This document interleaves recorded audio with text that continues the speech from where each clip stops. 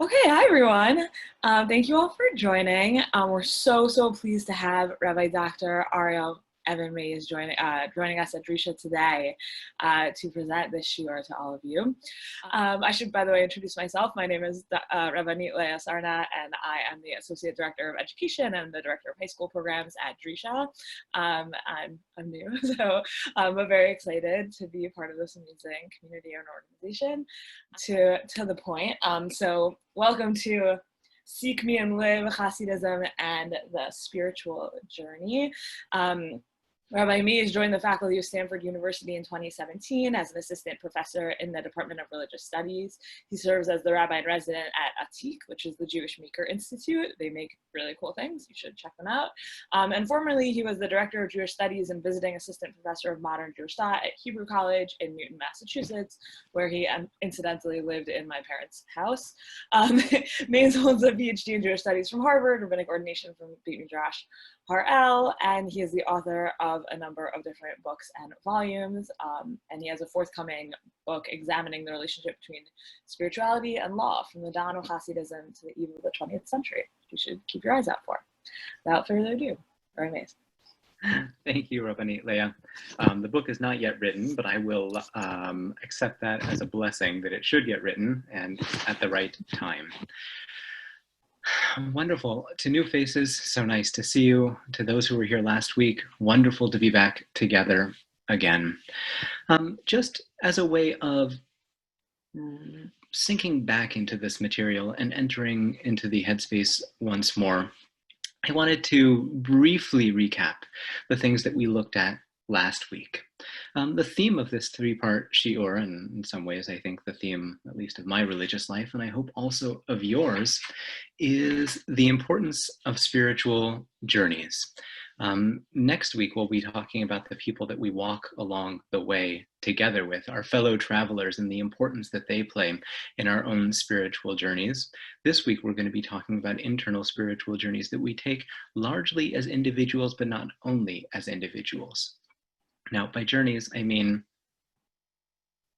tefillah, prayer, the journey to learn, to understand, to grasp Torah, to be able to refine and transform our midot, our ethical characteristics, and the way that we walk in the world, our theology, our performance in the mitzvot. All of these are seen not as yes or no, or as check marks to be put into a little box, but as open conversations and journeys that unfold across the years.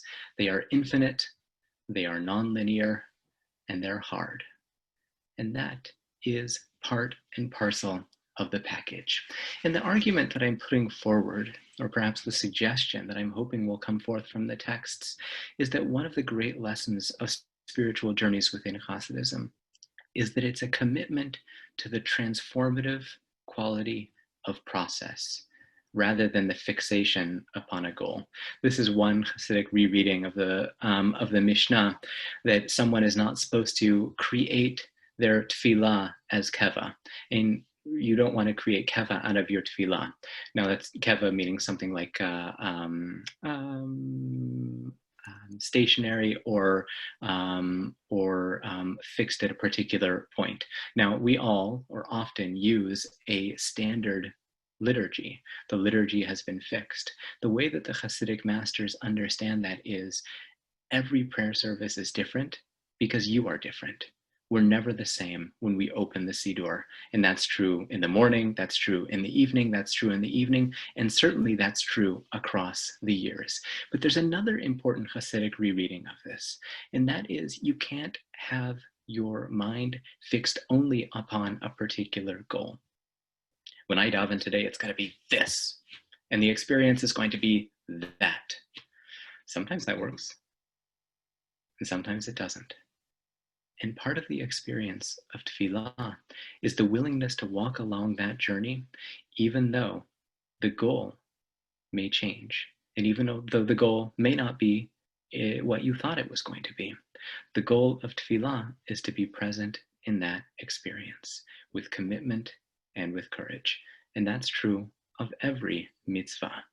So the text that we looked at last week, one of them was this marvelous passage from the Zohar about the angels and the human beings, both on the search for God. The angels think God must be below.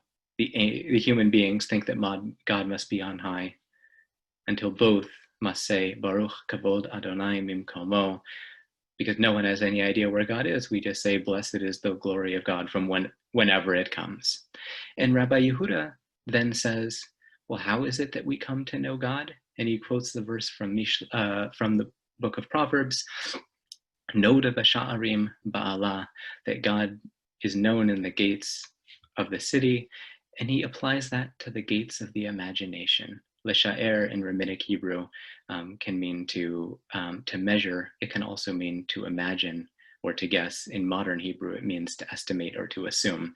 But in Rabbinic Hebrew, it has the power of the imagination together with it. And so Rabbi Yehuda, this medieval sage in the imagination of the Zohar, says as follows: God may be known to the extent that you open up the heart gates of the imagination.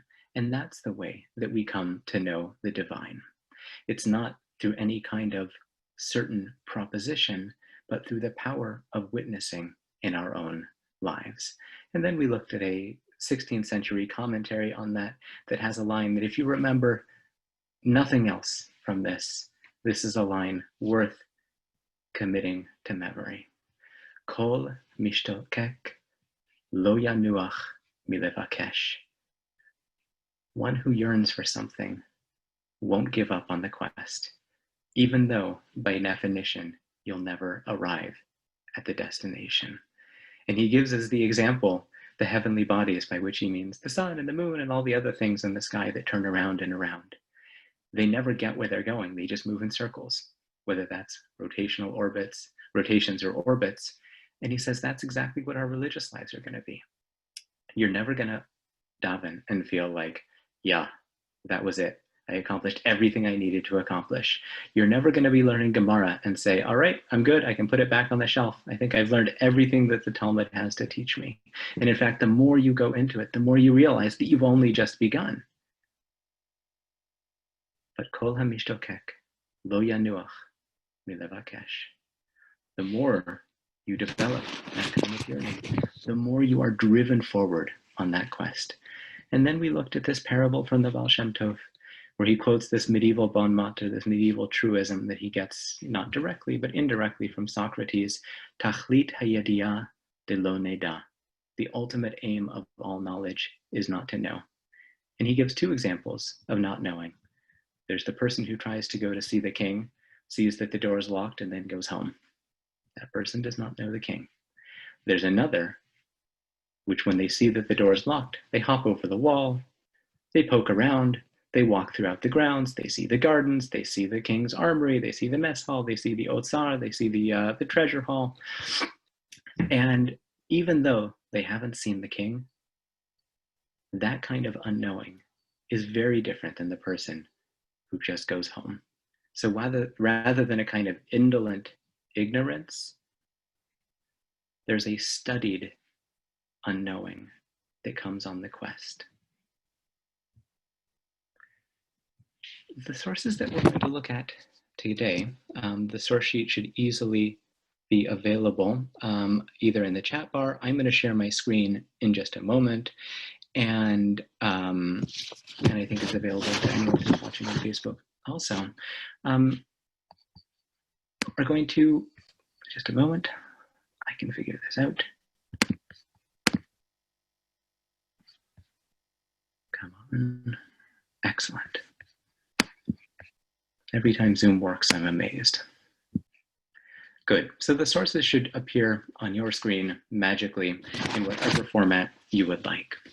The first text is from Rabbi Levi Yitzchak of Berdichev. It's going to lift up that verse that we looked at last week as a kind of leitmotif for the spiritual season of Elul. Achat sha'alti me'et Adonai ota avakesh. One thing I have asked of God, one thing I am searching for, that is what I am on the quest to find. The second text is from Rabbi Binyamin of Zalosh. It's a text that I think more explicitly than any other Hasidic source that I've ever seen puts stock in the transformative dimension of the process of tefillah, rather than in some, whatever it might be, rather than some imagined goal. The third, from Rabbi Menachem Nachum of Chernobyl, the Meor Einayim, underscores the infinite quest to come to understand something of the Torah, where he describes it as a journey into the silent, illuminated recesses, that sort of throbbing heart within the letters of the Torah. The farther you go into that, the more you have learned, but also the more that you realize that you have only just begun. They say this in the name of the Rabbi of Kotsk. They say it in the name of a lot of people. Why is it that the Talmud always begins on Daf Bet and not Daf Aleph? Because you've never really begun. So it starts on page 2 to pull the rug out from under you. The Talmud is a kind of document or a kind of discourse that has no beginning or end, and you can say exactly the same thing about the Torah, which incidentally begins with a bet as well.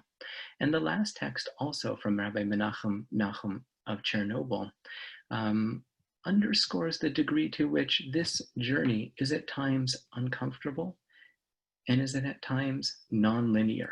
We have moments of elation, we have moments of triumph, and we have also many moments of frustration, many moments of feeling like we are not moving forward, many moments of feeling like we are moving backward.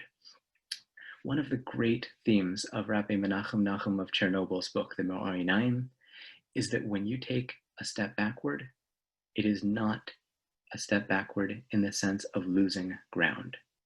When you move from a higher place to a lower place, or moving out of the vertical metaphor, when you move from a place of expansive consciousness to a place of constricted consciousness, or in an example that happens all the time in my own life, when I'm having this amazing experience in tefillah, and then all of a sudden my mind wanders just a little bit, and instead of saying Ashrei, I'm now saying Aleinu, and everything is falling apart and I don't know where I am.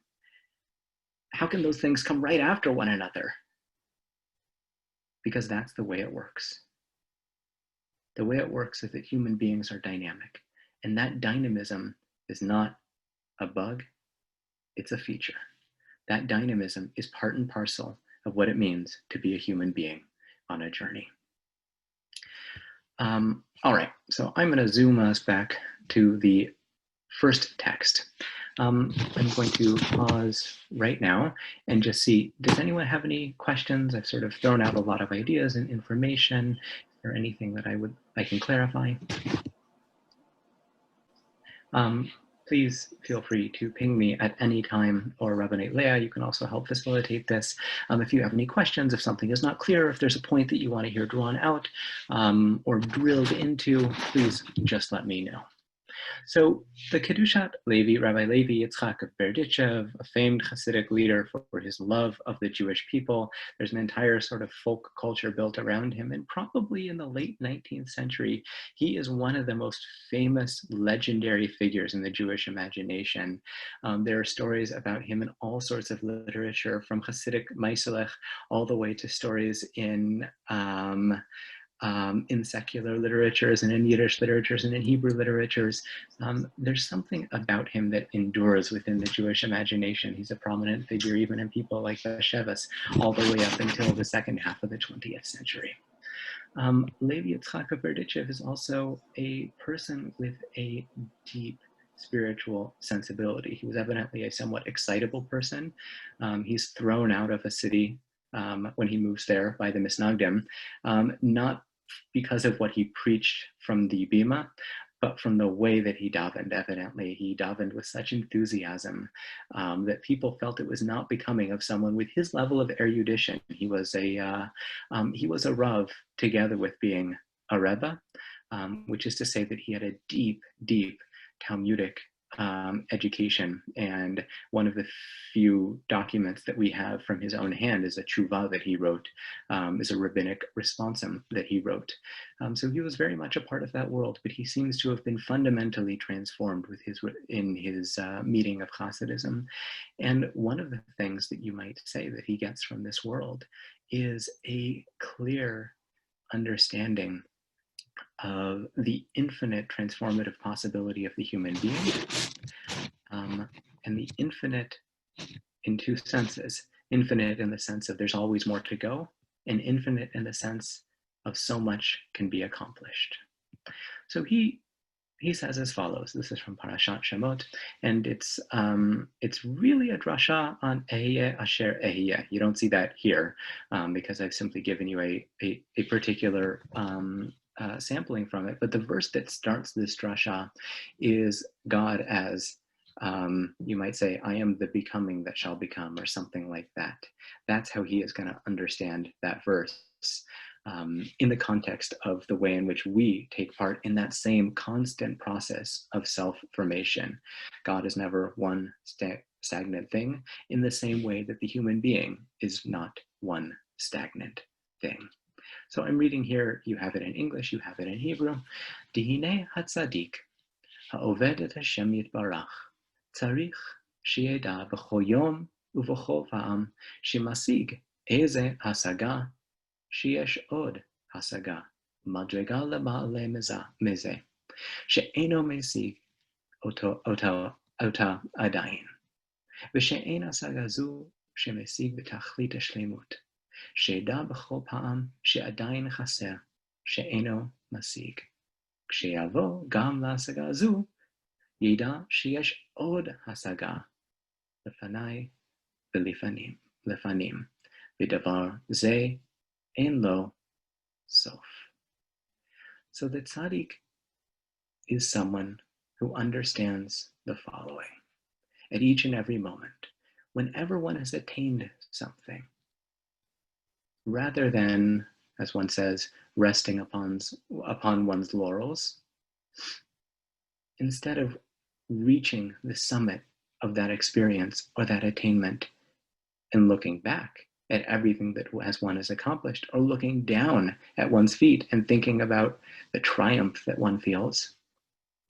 Instead, you look to the next vista. These are rolling hills rather than a single mountain. And when you do that, you have to keep up. I'm an avid biker, so this speaks to my heart. When you do that, you have to keep up a good momentum, and you have to know exactly where you are, but you also have to keep one eye trained on the road ahead of you to be able to know where it is that you're going. So you recognize where you are. I think texts like this don't mean to underscore that one's attainments are meaningless. On the contrary, they're so meaningful because they're a footstep along this long journey. They are a single footstep within this braided constellation of attainments, or braided constellation of moments of achievement that move you forward. And you can't sit there and sink there and get stuck there, but neither can you deny that you've attained that. And I think that that's exactly the balance that texts like this want us to strike.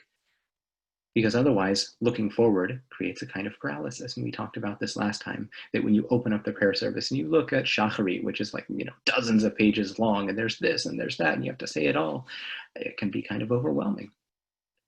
I have this experience every time I pull a Gemara off the shelf and I see all the other volumes.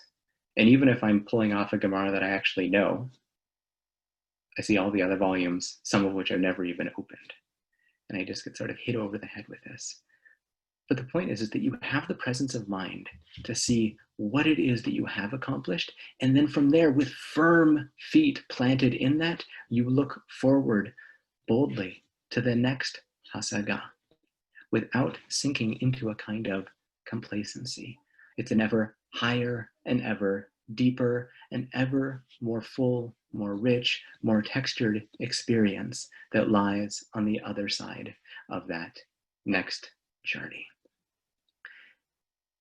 V'davar ze ein lo sof. This is a kind of journey that has no end. Now it's hard not to hear ein sof, ein lo sof, ein sof, a name for God. There's another Hasidic text from the Maggid and Mezers that makes that, the Kedushas Levi's teacher, who makes that totally explicit. He says that when you think you're something, that's all you are. But when you think you're nothing, you are Ein Sof. You are limitless. Now again, That is not meant to deny what one has actually accomplished, nor is it to deny one's own particular cluster of character traits that make us as into a unique human being. But on the other hand, it is meant to puncture a hole in that kind of inflated sense of accomplishment that can come from walking along the spiritual path. Because if you allow yourself to feel a complacency, then that's it. That's the end. Further growth has been curtailed. And we'll see next week that key to that journey for many Hasidic masters, sometimes it's meeting a teacher. You think you got something until you see someone else. Sometimes the teacher is the one who opens your mind to a new vista, a new way of thinking, or perhaps just a new level of thinking. But oftentimes it's your friends. It's your fellow travelers. It's the people with whom you walk the path. This is the Baal Shem Tov's teachings on Lo Tov Heyot Adam Levado. It's not good to be alone. Why? Because people who are alone tend to think they're a tzaddik. That's what the Baal Shem Tov says. That when you exist only in isolation without being in relationship with other people, it's easy to come to an inflated sense of self-worth. Now, he doesn't quite say this. In my own experience, I would also argue that the opposite is the case. And as I think about what that means in the time of Zoom, and what that means in the time in which so many of us have lost our immediate sort of human communities, at least in a physical sense, it's also very difficult to keep moving forward when you don't have those friends and fellow travelers who show you what it can be to daven, who show you what it can be to learn. And Zoom is great, but it doesn't have that same quality. Now, one other point about this. I want you to think about the fact that this text, and many like it, define the tzaddik as the person who is aware of this modality. So if I had to sort of like wake you up in the middle of the night and ask you, how does the tzaddik, how does the Kedushas Levi define a tzaddik? Someone who's on the move at all times, always growing. It's a very different model than someone who is qualitatively different, who is born into the office of being a tzaddik, someone who is unique either in their spiritual or genetic makeup or some combination of the two. And it's important to remember that especially in the texts from the 18th and early 19th century, that understanding of the tzaddik, of something that is born as opposed to something that is forged, is foreign to these texts. The Baal HaTanya is really the first one, Rabbi Shneur Zalman of Liadi, who puts forward that idea. And there are many, many people around the Maggid's table who simply do not agree with him. The tzaddik, for them, is someone who is a kind of spiritual hero, who moves forward and who is constantly undergoing these kinds of spiritual journeys, not someone who sits only on a lofty, high level. Okay, so the text continues. V'zeu hamuvchar be'avodat Hashem yitbarach. This is the mitzvah min hamuvchar. This is the greatest level. This is the most choice dimension or mode of serving God. Yodea tamid she'eno adayan b'shleimut u'metaveh u'mishtokek la'alot b'madriga l'mala mizu.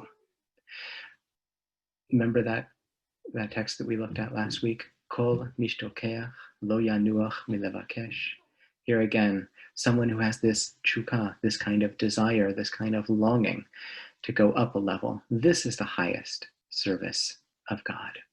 Or this is the, you might say, this is the most powerful way of serving the divine, the greatest mode of worship. And as my teacher, Arthur Green, always reminds me and his students, whenever Hasidic sources use the vertical metaphor, feel free to turn it on its side and think about things in terms of inner versus outer. There's always a deeper interior dimension. To say it in slightly plainer terms, you can always go deeper. Whether it's a text, that you're reading, a conversation that you're having, a view that you're looking at, a person with whom you're even sitting just in silence, you can always go deeper. Levi Yitzchak continues. Vishamati gamken b'shem tzadik Yechiel Michal Mizlachov, who is another fellow traveler within the early Hasidic world, a disciple of the Baal Shem Tov, but not one that followed the school of the Magid, who in some senses it's sort of like a parallel to the circle that forms around the Magid in Rabbi Dov Ber Friedman in Mezrich in the 1760s. So all you need to know is that he's another sort of a cousin of many of the spiritual cousin of many of the Hasidic masters that are perhaps better known. So he gives the following interpretation of the verse. Achat sha'alti me'et Adonai ota avakesh lachazot benoam Hashem ulevaker beheichalo. As we talked about last week, this from Psalm 27, which is the center point of one of the central psalms of this holiday season. One thing have I asked of God, right? One thing do I seek, to gaze upon the pleasantness of the divine. So here's the beginning of the Perush. Here's the beginning of the explanation. Ota avakesh tamid. I will seek it always, meaning she'eda sheyesh madrega lemala mizu, that I am perennially conscious, I'm constantly aware of the fact that there is a higher level, a deeper level. V'gavoa me'al gavoim, and this goes up until the heavens or into the deepest dimensions of the human heart, ladder by ladder, step by step. Ve'avakesh tamid lachazot benoam Adonai ulahasig gam madrega zu. I strive forward on this quest, avakesh tamid, this eternal quest, to gaze upon God's pleasantness and to grasp, to attain, to reach for a higher level. Ve'achar kach, and once I get there, kshasig gam etzu, when I finally get there, avakesh od, I keep seeking. She'en lezeh sof, ad kan devarav. And this process has no end. The bakasha is a quest, not a question, right? Questions have answers, quests unfold. So how does he read the verse? Achat sha'alti me'et Adonai ota avakesh. One thing have I asked of God, ota avakesh. I ask this one thing. I want to be able to read a page of Talmud. And I finally get there. And to do that probably takes years of work. And then I realize there are these columns on either side. And I'm going to do it. I can learn Rashi. And then I have to learn a whole new alphabet, but I get there.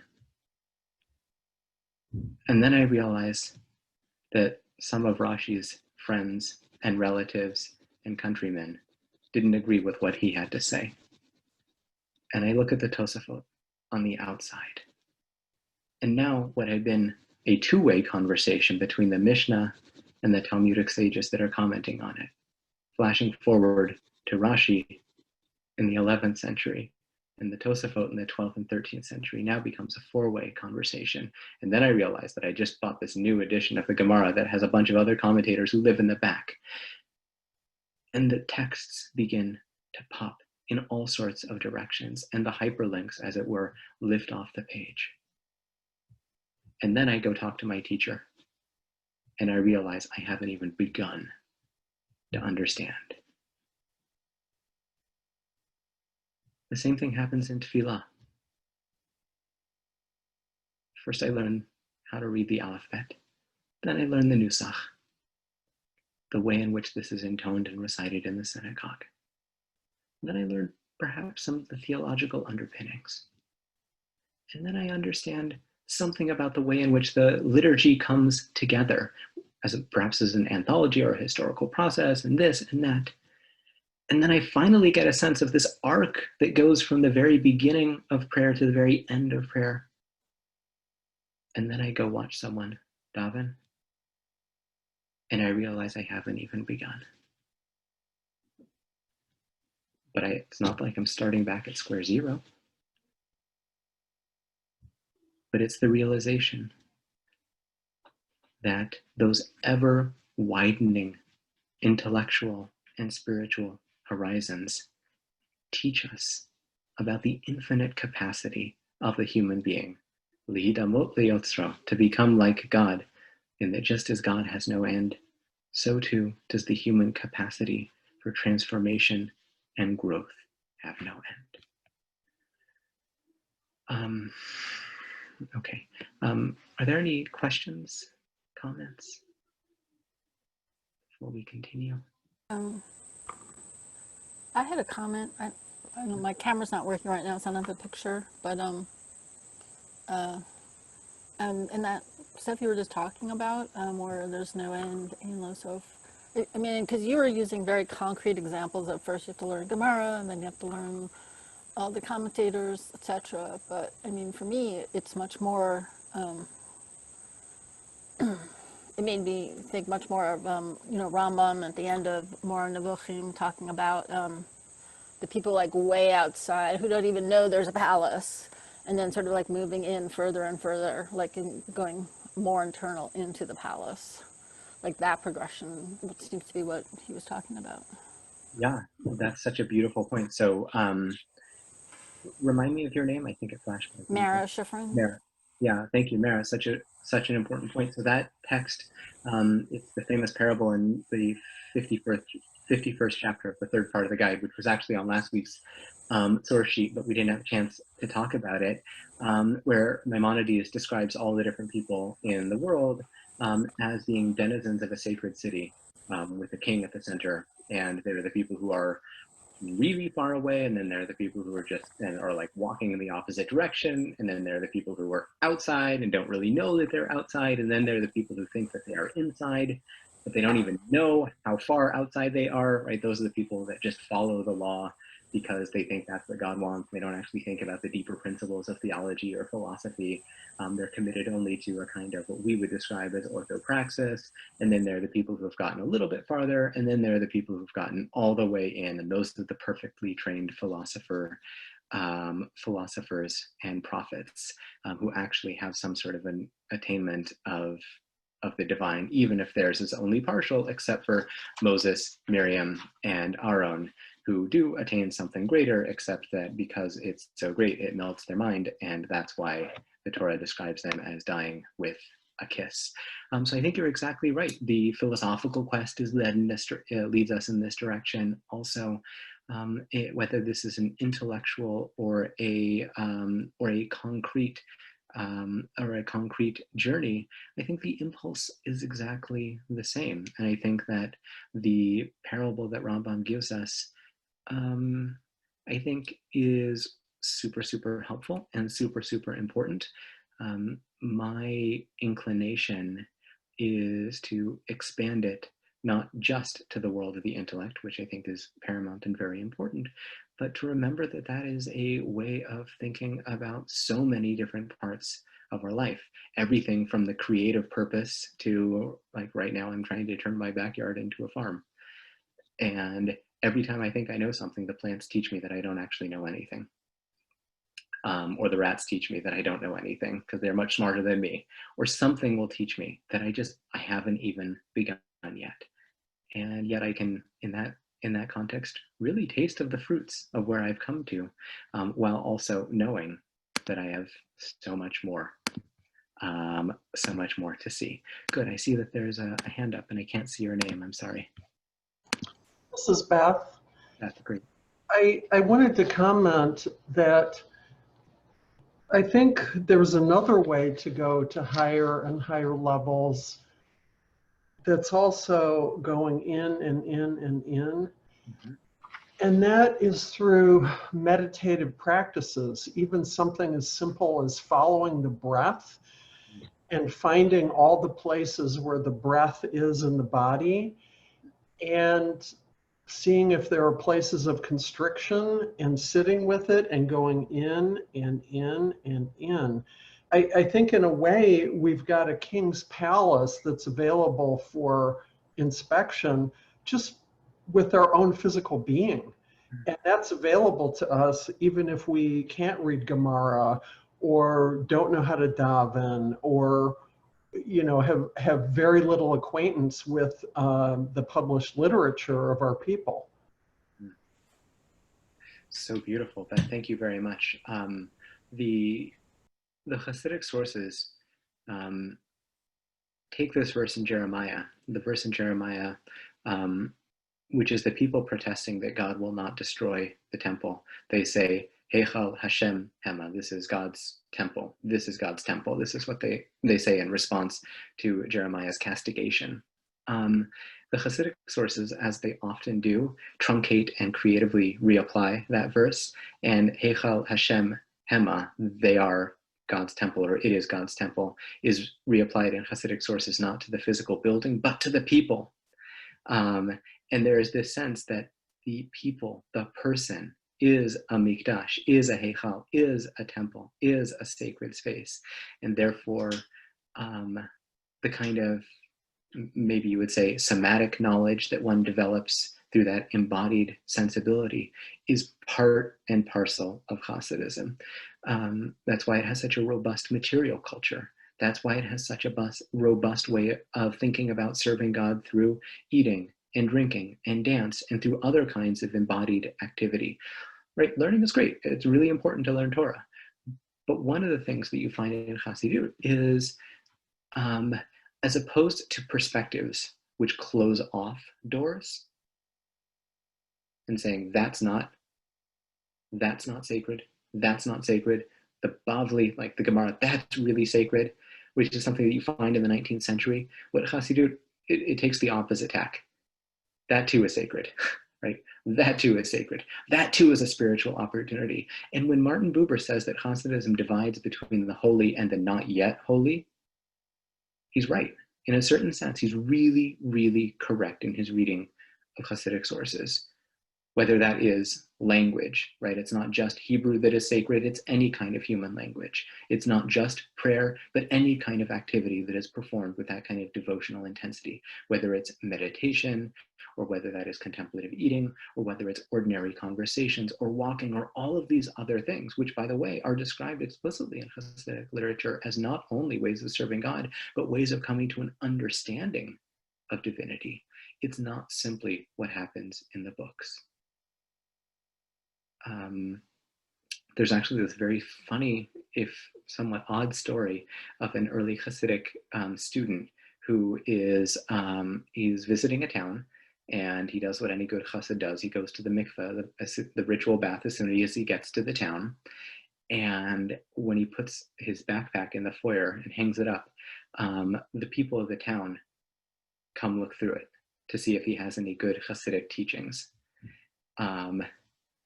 And he comes back after having immersed himself and says, what are you guys looking for? And they sort of sheepishly say, like, we're looking for the books. Like, we assume that, in the days before social media, this is how ideas get from one place to another. And he says, what are you talking about? I get that for you, books and students are very different things. But for the Hasidim, the students are the books. And I've got the teachings, and they're implanted in me. Then we can have a conversation.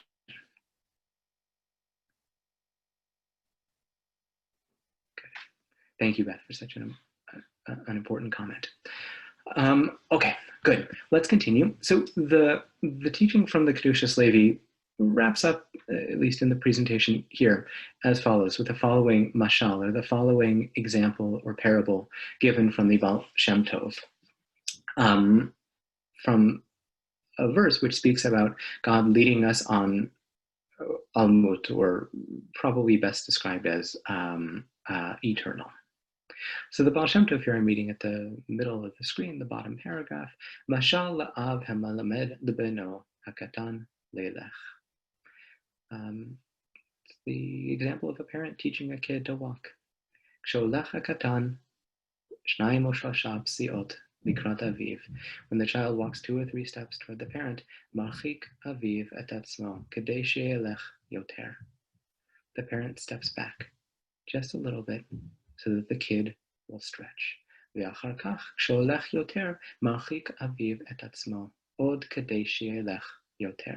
And as the kid can now walk a little bit farther, the parent steps back farther and farther. God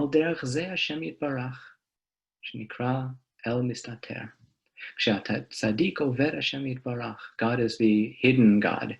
In the same way that the parent steps back, the divine steps back, as it were. When a tzaddik serves the divine, nidmelo she'eno adayim b'shleimut. The tzaddik, as we said, is the person who understands that they're not there in all of the fullness of their practice as of yet. V'shehu rachok me'Hashem yitbarach, tells the tzaddik tells himself that he is still distant from the ultimate goal. Kedei sheyit karev hatzaddik yoter. But this is in order that the tzaddik, this person with that kind of spiritual audacity and courage, can keep walking forward. And so this is why God is described as Yinhagenu Almut, which if you squish the words together, Shezeh Hashem Yitbarach Mistater Nikrahu. Okay, not our point for right now. God is hidden and therefore is referred to as him and not you, right? It's a third person as opposed to a second person reference in the book of Psalms. But I think the more important point here is the next one, that Yinhagenu Almut, that God leads us on eternally, can be read homiletically as related to the word alumaya, which means a child. So how does the Baal Shem Tov read the verse? God leads us onward, brackets, as a parent walks before the child, always one step beyond and never so far as to cause the kid to sit down and have a sit down strike. Like, that's exactly the kind of balance that one strikes as a parent. And as a teacher, it's the same thing. You're not doing your student any service to hand them things, nor are you doing them any service to hand them a reading list with 300 books and say, come back to me when you finish these. You strike the middle ground. You help them stretch such that it is uncomfortable but not dispiriting, such that it is difficult but not crushing, such that it allows them to stretch and in doing so find their own wings, such that when you when you move out of the way, they keep walking forward. It's true of children, it's true of students, and it's certainly true in our relationship with the divine. And that's a kind of, you might say, childlike approach as opposed to a childish approach, always looking with a kind of expansive, excited awareness at the new things that one can accomplish. There's a sign on the wall at the Bay Area Discovery Museum that we used to take our kids to all the time that says, if your child is doing something for the 100th time, it means that she or he is still learning from it. And I've always loved that sign, especially when I'm in the morning and trying to get the kids out of the house and they got to put on their shoes and this and that. If it takes a little while, and even if they're doing it again and again and again, that child is still learning from it, because there's something deeper to find out there. And it's true in the way in which we approach tefillah. It's true in the way in which we relate to the Gemara. It's true in the way that we relate to our body. It's true in the way that we relate to our natural world. It's certainly true in the way that we relate to close friendships or spouses, anyone with whom we have a real sort of soulful connection. That knowing of that other person will always be incomplete. And that does not in any way diminish the power. Okay, so the next text, as I said, is one of the most, I would say, poignant examples of the commitment to process that you find in Hasidic sources. And it's one that I often think about in this time of year, both because of the theme of Elul and also because it draws as its diving board into the world of homiletics, a quote from the Selihot that we recite. Will recite in the near future, or if you are Sephardic or already reciting, although I don't think this one is in Sephardic Slichot. So for the Ashkenazim, will recite. And it picks up on this interesting grammatical formulation. I'm here, should be front and center, but it's the second source. You can ignore the first word, Adam. That's just a continuation of a line, but I'm picking up from here, V'zeh she'anu mevakshim. And this is what we ask for. This is what we recite in the Selihot liturgy. Himatse lanu bivaka shatenu, which I think the pshat of this is something like, present us with our request. Present us with what we're asking for. Himatse lamtzi is to bring forth something. Himatse, like, make what we're asking for be known. A Beit HaMikdash,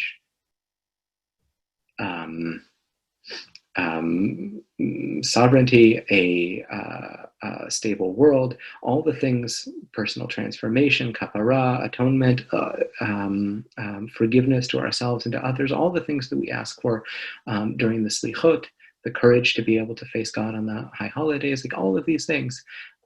That's what we're asking. Please present us with that. Now watch how the text, in some ways this works well in English, takes that and in some ways turns that on its head, but retains something of the original.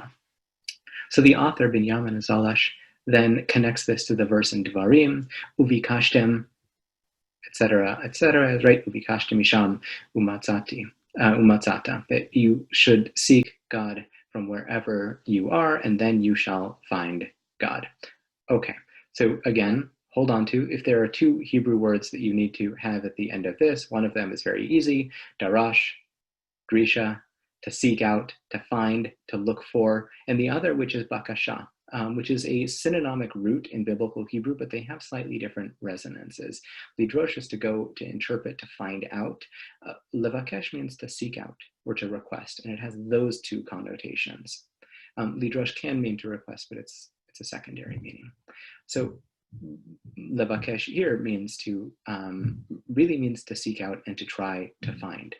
So I won't read this all inside. He picks up on this strange double formulation here. I'm in the second of the Hebrew paragraphs. It doesn't say himatse lanu baka shatenu, make known our request, but be vaka shatenu. With our request, probably is the pshat. But he's going to change it slightly. So in the third Hebrew line of that second paragraph, why does it say be vakashatenu, with our request? He's going to say it's not with our request, but in our request, or in our search. She'akadosh baruch hu yimtza imanu, right? Lihimatse, yimatza, yimtza. You can hear the root. Imanu bishat habakasha. What are we asking for? That God be present with us in the moment of the request. Hainu, sheiyeh puma hechal havaya adni. That we ask that God be present in our tefillah, meaning what? That our mouth, our tefillah, becomes a source of holiness, that literally the mouth becomes a temple for the eternity of being.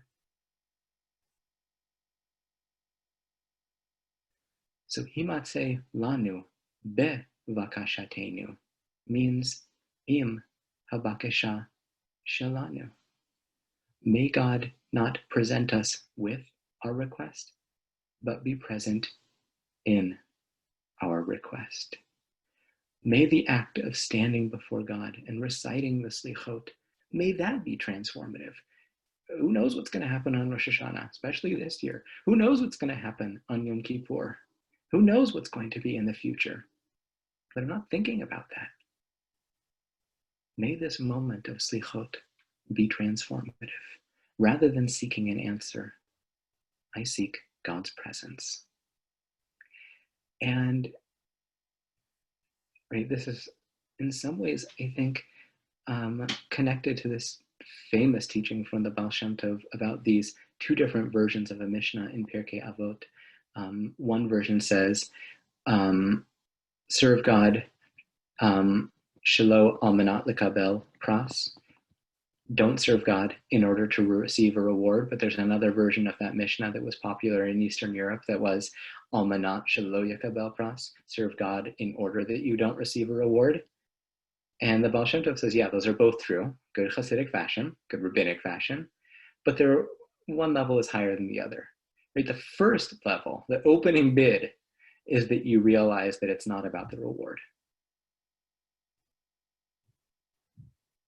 And when the reward comes, like, you say thank you. You don't immediately try and figure out, is it exactly according to what I did? But you say thank you, but it's not that you've ignored it. And then there's a higher level, which is almanat shelo lekabel pras. Not only are you not interested in the reward, when it comes your way, you just look right past it. Because the notion of divine reward and punishment is something that in Hasidic understandings is meant to be totally transcended. It's not about reward and punishment. It's not even about the nice modern way we have of thinking about consequence and action. It's not that. It's about intimacy with God and intimacy with other human beings. Like, that's what it's all about. And there's a tradition in Chabad that one of the descendants of Rabbi Shneur Zalman of Liadi walked into his office once and saw him sitting at his desk with his hands on his head. And I think the word that's used to describe is devekut nifla, sort of like in this astounding state, wondrous state of enrapturement. And he's saying, evidently, to God, ich will nicht dein olam haba. I don't want your world to come. Ich will nicht dein Gan Eden. I don't even want your Gan Eden. Ich will nur eich allein. Although probably it's du allein. I just want you. I don't want your olam haba, God. I don't want your Gan Eden. I don't want any of those other nice things that we talk about, which are lower forms of what it means to be close to God. I want to step into your presence. I want you to be present in that quest. This text from Menachem Nachum you can work through, of Chernobyl, you can work through on your own, stepping into the sort of infinite pool of divine illumination that you find within the Torah. It's a beautiful text. This is why he quotes a tradition from the Baal Shem Tov, that we say Torah Hashem Tamima. God's Torah is perfect and innocent, in that very few people have ever gotten to its deepest levels. It's a kind of untrammeled place that you go into and you find your own Torah, which is yours, and no one else has made it for you. But I don't want to leave without at least briefly discussing this next text from Menachem Nachum of Chernobyl, which is the fourth, which quotes this fundamental teaching from the Baal Shem Tov that rereading the book of Ezekiel, Achayot Ratzel V'Shov, the book of Ezekiel describes the animals and the vision of the chariot as running around. They run toward the chariot, they run away from the chariot, they get close, and then they get like overwhelmed and they run away. And he reads this as follows: Hachiyut Ratzel V'Shov. Chayot are animals, chiyut is vitality. Religious vitality moves in waves. It comes, here he says, Sheba umistalek. It comes and it goes. And sometimes you don't even know how that happens or why that happens. In the long tefillah of Yom Kippur, that can happen many times. I'm feeling great. And all of a sudden I get a caffeine headache. And then the avodah service happens and it's great. And then it's like nap time before mincha. And it's like, it's up and it's down and I don't know why. And he says, V'yesh b'zeh razin deoraita. There are secrets of Torah in the up and the down for two reasons. One, this is like the fundament of which the entire Torah stands, because nothing is static. Everything is always changing. That's definitional to the universe. Second of all, there's something there for you to learn when you go down from your level. So you're at a higher rung, which is amazing. But ta'anug tamidi eno ta'anug, that kind of eternal pleasure is no pleasure at all. And things move in waves. So you go down from your rung. There's a reason that you need to step back. There's a reason that you need to get folded back in. Why? I don't know. It's different in every case. And that's exactly the point. Melochol aretz kvodo for Hasidism means, who knows why you need to do something? Who knows why you've been taken out of that moment of dveikut? You're in this moment of intense rapture, and then something else happens. That's what you're meant to pay attention to. When you move from that moment of illumination, when you get frustrated with a creative enterprise, when the writing is not working, when the meditation is not working, when the gardening is not working, whatever it is that you're on this endless journey to be able to move forward in, you will get stuck and you will suffer from that moment. And what the Me'or Einayim is reminding us of is, don't think that you're losing ground. That's part and parcel of the quest. That is part and parcel of the opportunity for growth. And when you go into that moment, you gather up those sparks. You gather up those seeds of future growth. You gather up those little fragments of divinity, and you bring them with you to your next ascent or inward journey. So, as our time grows to a close, I would say that I bless us all that in our commitment to process and processes, whatever those things might be, we remember our strengths and are continuously present to the things that we look forward to growing in the month to come and in the year to come. Thank you very much. Thank you, Rabbi Mayse, for joining us and for sharing your really beautiful Torah. There's so many pieces of this that are going to stick with me, particularly that image of hastara, of the hiddenness of God actually being an act of love, and that it encourages the journey. I found that very resonant to this time for me, maybe other people too. I also wanted to thank everyone who's been sharing their own Torah in the chat while this has been going on. I've been finding that like very, very beautiful. I don't know whether you have any minutes for questions or things like that. I know we're kind of at time here. Or even if there are any questions. Yeah, if there are any questions, I'm happy to stick around for a minute. Yeah, Shebi Yipol Tzadik, Shmona Yakun. That's exactly it. The analogy that my martial arts teachers always used to give was the building of a samurai sword. And I kind of alluded to this, that the fantastic strength of the samurai sword comes through this process in which you hammer it out over the anvil, and then you fold it back on itself, and then you hammer it out again, and then you fold it back, and then you hammer it out again. So the Me'or Einayim would be like, yeah, that's exactly it. You get hammered out, you have this great moment of being stretched to capacity of this kind of sacred service, and then you get folded back. And in doing so, you learn something new. And that kind of religious courage and religious strength is forged anew as it's stretched once more.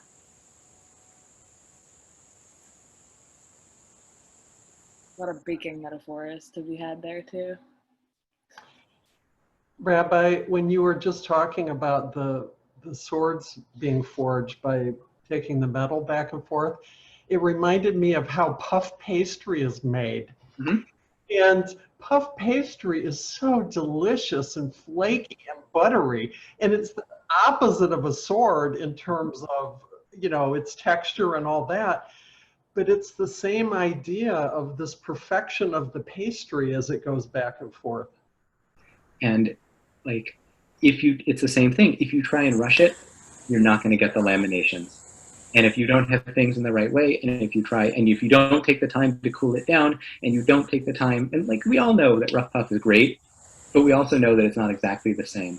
And the way in which that transformative dimension of the investment of time and energy really yields a different result. So whether that's the carbon of the sword or the laminations of puff pastry, the kind of crispness of the experience at the end of it reflects all of that time that has been put into it.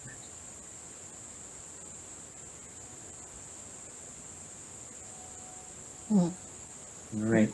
Thank you all so much. I'm looking forward to next week. And I think my email address is pretty easy to find.